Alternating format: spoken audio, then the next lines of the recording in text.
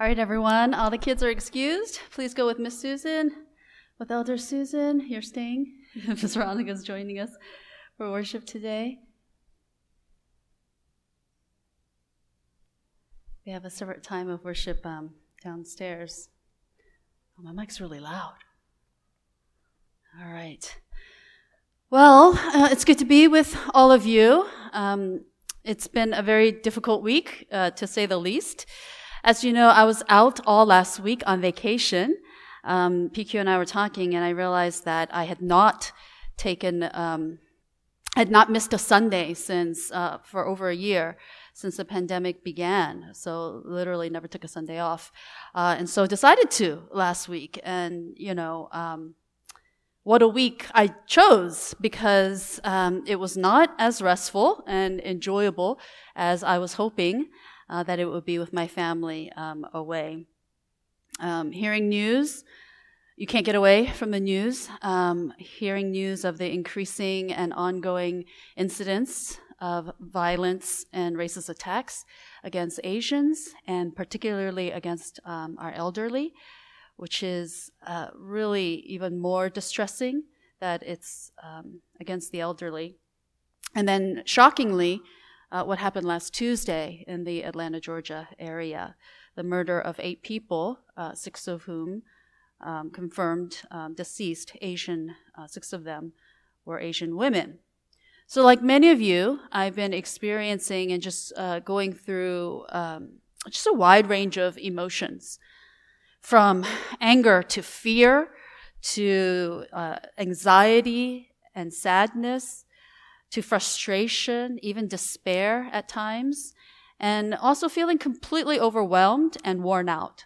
I just can't anymore, just so much in the news and media. And I've been trying to process it all, even while being away from you all and technically being on vacation, just trying to process it all in the various roles and the various my various identities as an Asian woman who has experienced racism firsthand, as I'm sure many of you have, being people of color. Also trying to process it as a mother. I have 2 young girls. They live in this world. And so even being on vacation, talking with them as we're listening and watching CNN. Trying to process it as a daughter, worried for my elderly mother who lives alone. She goes out alone and does things alone. And also as a Christian, asking what is the right response as a follower of Jesus?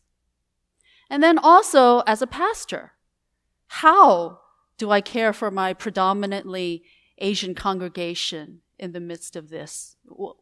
What can I do? What am I supposed to do? How can I care for my people? Again, as I'm sure many of you are having similar feelings, thoughts, experiencing the similar struggles.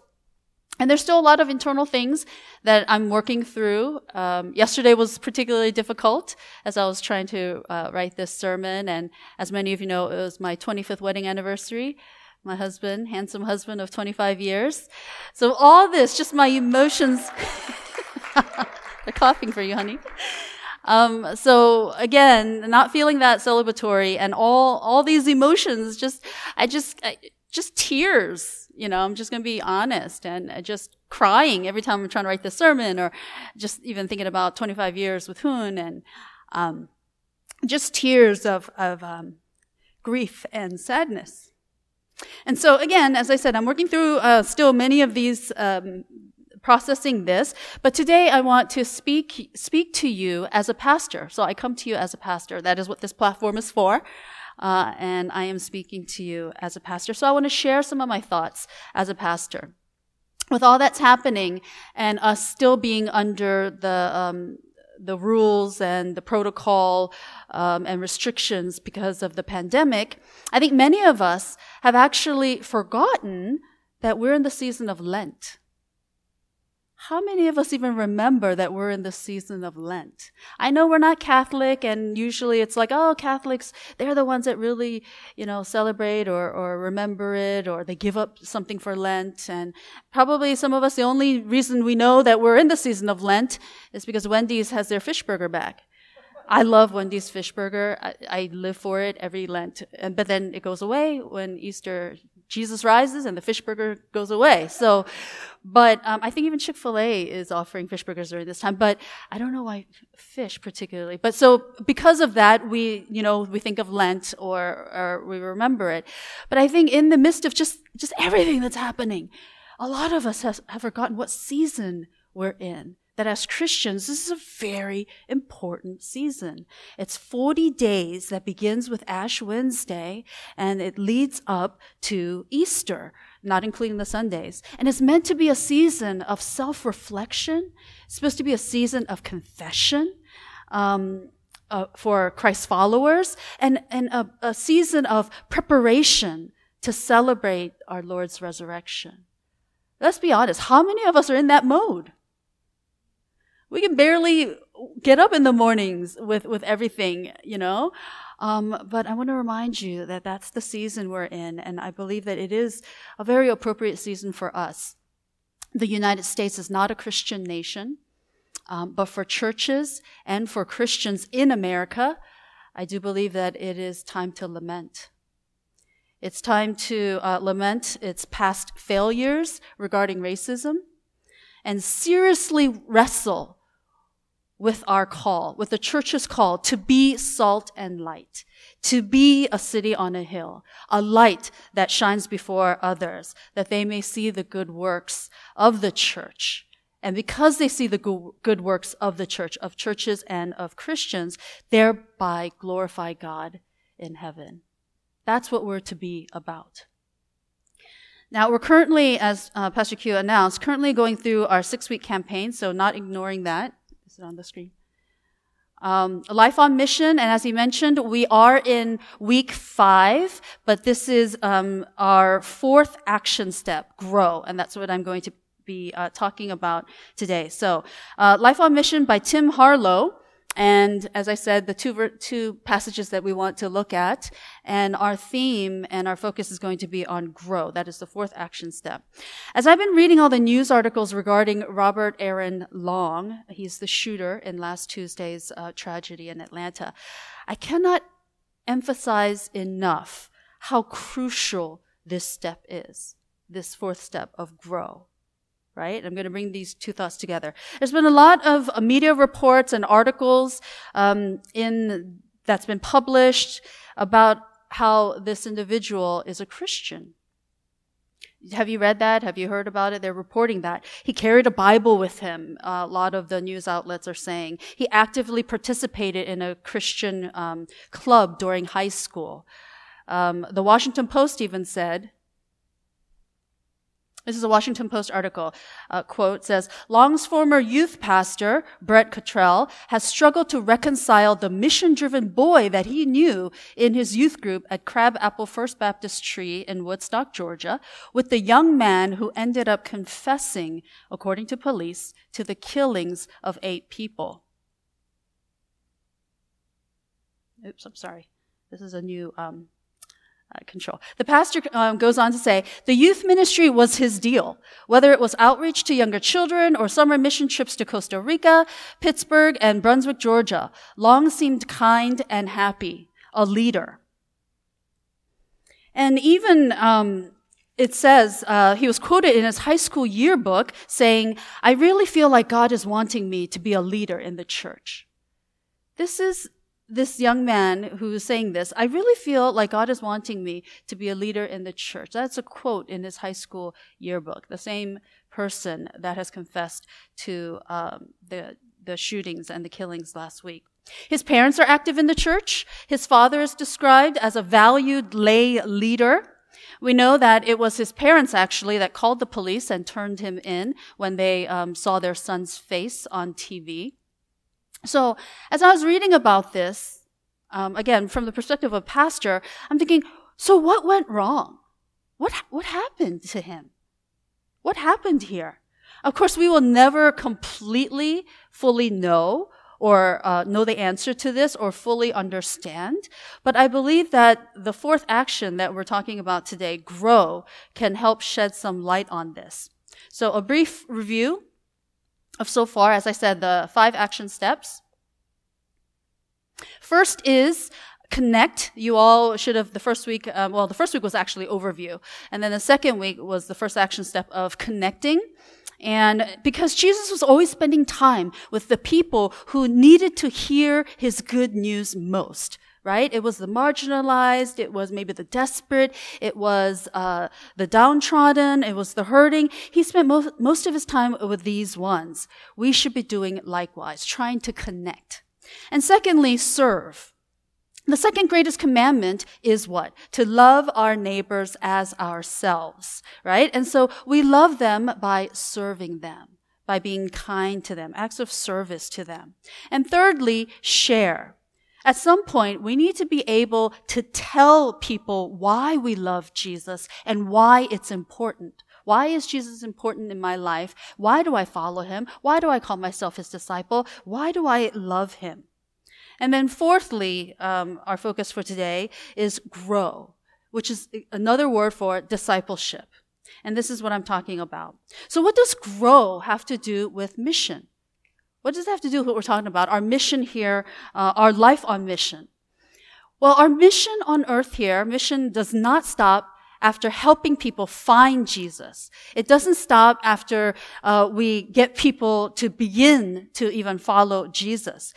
The mission is to help people become like Jesus.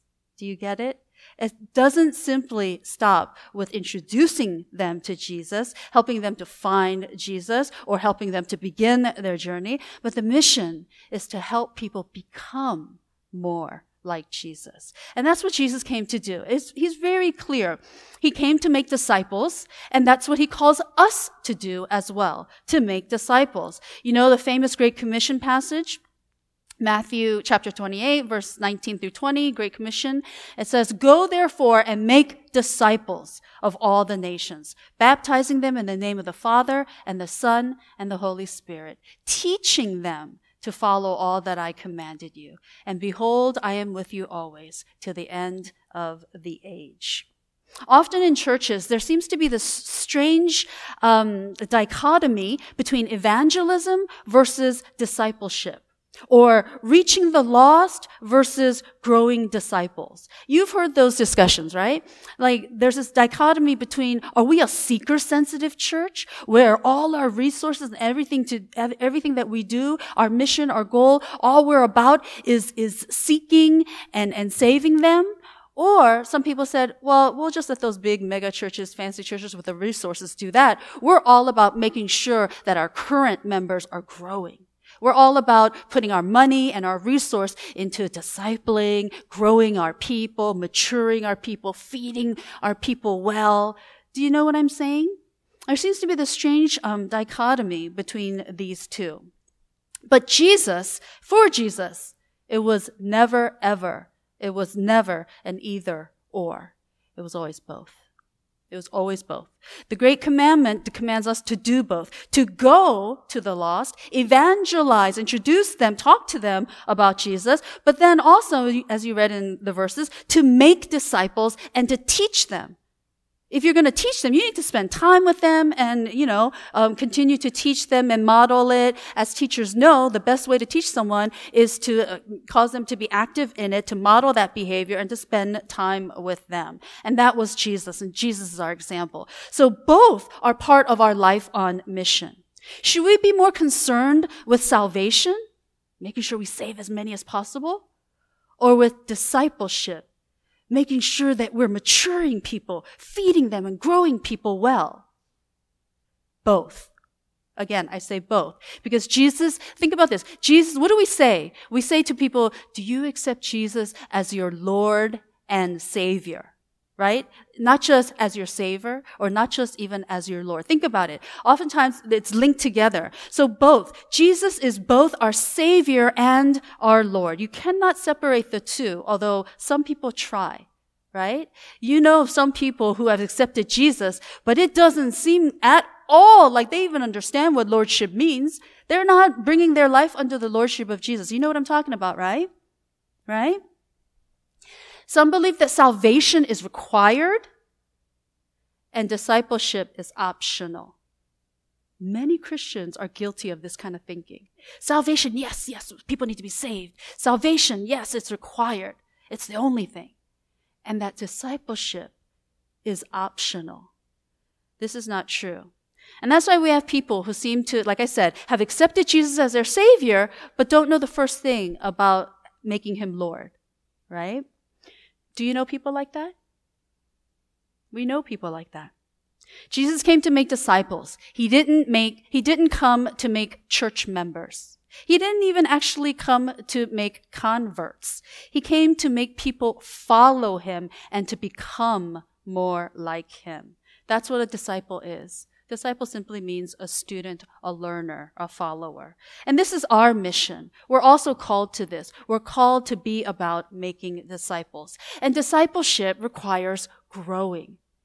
Discipleship, an active learner, you're always growing, right? You can't be stagnant. With the knowledge that you have yesterday, you just can't survive. With technology moving at the speed of light, things keep changing, things upgrading, things getting better, things improving. You got to keep up. In that same way, you've got to keep growing. If, as parents, you know, or maybe you as yourself, when you were young, how many of you guys had that one spot in your house where you get to stand up against the wall and then you mark with a little, with a pencil or pen, right? Everybody has this. And then you measure up, 3 feet, 5 inches. And then next year at the same time, maybe on your birthday or something, or on January 1st, you measure again. Oh, I grew an inch, or I grew a few inches. You are keeping track of your growth. You are marking it, and you look forward to it, and you're excited about it, and you visually can see it. If you're not growing, thriving, and flourishing, then you're dying, right? And so we need to think in that way about our spiritual lives, how important growth is. So there are two things that are very critical to helping the people of God grow. And therefore, it's essential for every follower of Jesus. Now, these two that I'm going to mention, they're in addition to the things like regular, church, corporate worship gathering and things like praying. These are givens, right? But the two that I want to focus on today that is crucial for us in helping us to grow, first is the Bible. So simple, right? The Bible, the written word of God.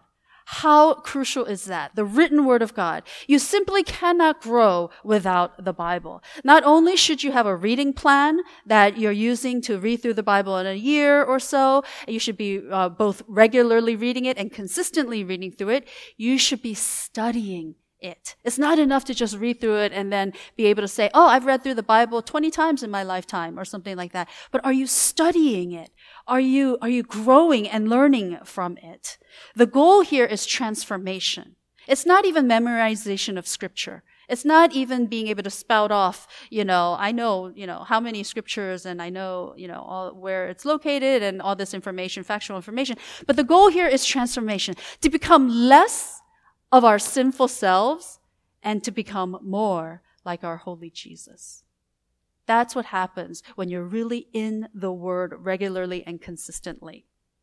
Apostle Paul said in Romans 12:2, he says, do not conform to the pattern of this world, but be transformed by the renewing of your mind. Then you will be able to test and approve what God's will is, his good, pleasing, and perfect will. This is also the memory verse for all of you as we're doing this campaign together. This is your memory verse this week. It's a very well-known verse. So it's saying, don't let the culture of this world shape or mold you. But instead, your mind needs to be renewed. You need to be transformed so that you can be more like Jesus. The Bible is spiritual food for our soul. Just as our bodies cannot grow without physical food, we cannot grow spiritually without our daily spiritual food. And then secondly, the second thing that is crucial to us to grow is being in community with other believers. being in community with other believers. I have said this once and I will say it 1,000 times. I don't understand how people can say that they are a growing and, devout, super Christian if they are not a regular participating part of some sort of community, if they're not going to church, if they're not regularly going to some sort of a group, a fellowship, a Bible study, or something like that. I just don't understand, because you cannot be a Christian as an island or by yourself all alone. You need people. We need a group, a community, a fellowship of believers who are intentional about helping you grow. They have to be intentional about this. Life groups are essential. It's not just something, some cute ministry that we created. It's more than just a small group. And so this is a plug for, if you're not currently part of some sort of a life group, you really must get yourself into one. It's where you do life together. It's where you accept spiritual responsibility for one another, to help one another grow to be more like Jesus. It's where there's accountability, where there's challenging and rebuking one another in love. Where else are you going to be able to get rebuked and people are going to call you out to your face about how you are a disciple and follower of Jesus? This is the verse we want to look at. Hebrews 10:24-25. Again, a very well-known verse. And let us consider how we may spur one another on toward love and good deeds, not giving up meeting together as some are in the habit of doing, but encouraging one another, and all the more as we see the day approaching. We need one another. We need people who really know us and people we really know. It's got to be a give and take.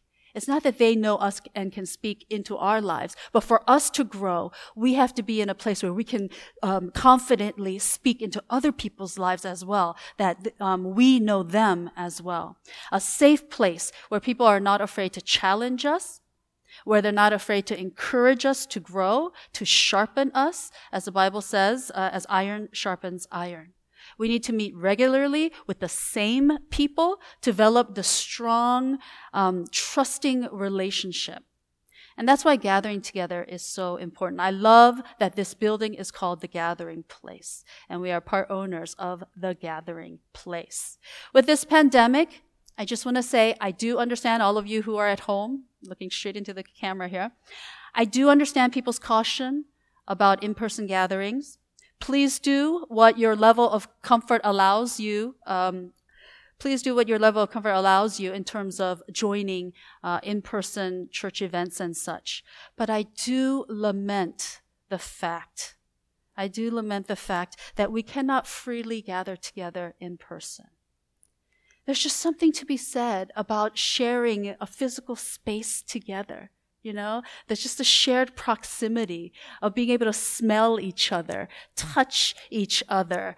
I know it's not always a good smell, but being able to just be in the presence. There's something about presence, right? Of being with one another. And yes, virtual, it's the second alternative, and it has been good, and I am so thankful for that technology. But I do encourage you, those of you at home and just everyone else, I encourage you to prayerfully consider gathering together in person. Again, up to your level of comfort, but to really go before God and wrestle with it and prayerfully consider it. That's how important I genuinely believe that it is to not give up meeting together in person. Because I'm afraid that this virtual participation, everything doing virtual, popping in through virtually for prayer meetings, for worship, for ministry time, for Bible studies and such things like that, I'm afraid that it might just simply become a habit, and it's just somehow easier, and so that's why you're doing it.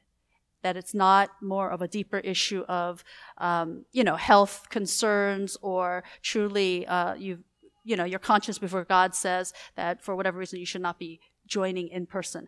But that is my fear, is that maybe it's gone on so long now that many are considering it to be just easier. And to be quite frank, lazy about it. So again, it's not a condemnation. To your comfort level, I totally understand. But I want you to just consider prayerfully going before God about it. So whether virtually or in person, the key is meeting regularly. Do not give up meeting together as some are in the habit of doing. That's the key. Meeting regularly. Please do not give it up because we grow best in community, and that's a fact. We grow best in relations with others. So as I mentioned earlier about Aaron Long, Aaron Long was considered by many to be a good Christian, at least during his high school days, it says. He was baptized. He attended church regularly. And I asked myself, as I was reading, just everything in the media and stuff, is he saved? Is he a disciple of Jesus? Was he regularly feeding himself with the Word of God? Was he regularly in his Bible? It says that he carried around a Bible, but that doesn't mean he opened it, right? So, a lot of us can attest to. Was he in community with other believers, doing life with other believers who knew him and he knew them? That whole sharpening and just, coming together and doing life together. And if he had been, could this tragedy, this act of violence, been avoided somehow? This is an article from Christianity Today for pastors. I don't know if you guys can see it. Oh, it's pretty clear. This article on Christianity Today for pastors, the title is Atlanta Shooters' Church Ties Raise Questions for Pastors. And the subtitle underneath it says, we must know, and this is speaking to pastors, we must know our congregations well enough to respond to the false gospels and distorted teachings infiltrating their spiritual lives. As a pastor, I ask myself this question: how well do I know my people? How well do I know my congregation? How well do I know you? I am going to admit and confess that it has been exponentially harder with the pandemic, not without having the regular gatherings and just of being together, of just being. We don't even have to be doing Bible study together or praying together, but just the interaction, the simple interaction, right? I don't know how many of you are doing. I don't know. And that does concern me. It's concerning all pastors. Hebrews 13 says that we're to keep watch over your souls as those who will have to give an account. That's scary to me. In the Bible, Hebrews 13:17 says that leaders are to keep watch over your souls as those who will have to give an account. I will have to give an account for you, for my congregation, for my people, as other church leaders and pastors and elders too are supposed to do.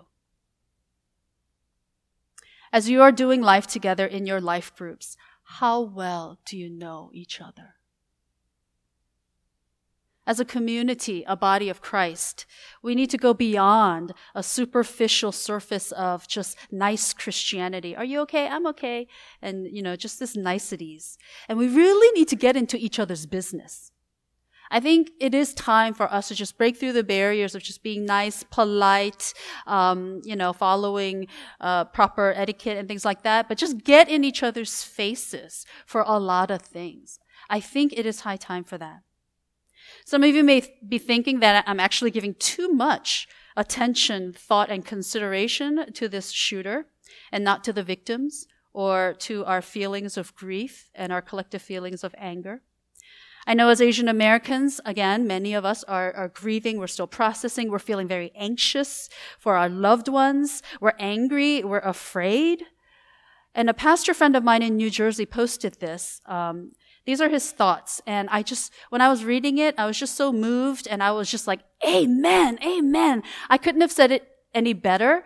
And so I took it from him and I want to share it with you. So let's see. All right, this is my friend in New Jersey. From the Psalms and the Old Testament prophets, we read how the people of God are filled with anguish and lament, crying out to God because of their oppressors. We're reminded that the best way to process our complex emotions is through unhurried and unfiltered prayer before our God. When we take the time to process our trauma and pain in prayer, we're greatly reminded how much God cares for us. In fact, it is such prayer that serves as a protectant over our hearts against furthering the cycle of hate. As we lay our pain on Jesus, we will find consolation and healing for our hearts and the strength and wisdom we need to persevere, to labor for change, and to love those who persecute us. But by no means does this mean that we're to stay silent. We are to call out and stand against racism anywhere. We're called to protect those who cannot protect themselves. But in all of that, we are to do so with love, fueling our hearts. Love for God, love for our enemies, and love for ourselves. So in this difficult time, as many of us, most of our congregation are Asian American, and we have African American Black members as well, just people of color. It's just been really, really difficult, not just this past year, but just living in America. A lot of things have, it's always been there. It's just not been brought to the surface in such a huge, in-your-face type of way, is what I'm saying. And because of that, all our emotions and just everything is so raw, because even memories of experienced racism or things are just coming to the forefront. And it's things that we need to deal with. I truly believe everybody needs inner healing. Jesus is the great Holy Spirit, is our great inner healer, our great comforter. And so we need to turn our attention to God. And as Christians, even as we are hurting and as we are grieving and as we are affected every day, more things can come up in the news tomorrow. I can't predict what's going to happen. But as Christians, what I implore you is that we are to respond in a different way. Not just hate for hate, not just with grief and anger or even despair. But as Christians, we're called to a higher way, to the holy way, to God's way. And that is of love, even for those who persecute us and attack us. And so if you would like prayer, pastoral care, or counseling, or you just need a listening ear, someone to listen to you as you help you process things, Pastor Q and I are available. So please reach out to us anytime by email or by phone. We're having this courageous conversation, super appropriate timing, the courageous conversation that's happening on Saturday. Join us. Bring your stories. Bring the conversation. I can tell you right now, there's going to be crying. There's going to be cleansing of just being able to, cathartic moments of sharing. We've done that through the whole Black Lives Matter, as we talked with our Black brothers and sisters and lamented with them. And we will do the same about what's happening with Asian Americans. And even, again, as I was reading in the all the media and stuff, some of the other store owners where those spas were, they were saying most of them are majority owned by Hispanic, Latina people. And they were also quoted in the news as saying, we need to stand together with our Asian brothers and sisters because we're next. You don't know, they're going to be targeting, us next. And so it's just this vicious cycle purely of evil, of hatred that breaks our Father's heart, that breaks our hearts, because what breaks the Father's heart should be breaking ours. And the attack, persecution, and racism against people is so an abomination to who God is and who we are as Christians. So let's just come. Let's come and let's just pray. God, we lift up this prayer. Lord, you see our hearts. You see our grief, our angst. God, our raw emotions. Father, we pray, Lord, that as you have called us to be your disciples and also to be making disciples, God, that is a lifelong process, God, a journey that we are on. Father, whatever we may be thinking, whatever we may be doing to process through these moments, God, I pray that all of it leads us to becoming closer to you and maturing and being able to follow you, and in the end, to be transformed, to be more like you, to be an example of you here on earth, on this broken earth. So God, we look to you. You are our hope. In Jesus' name, amen.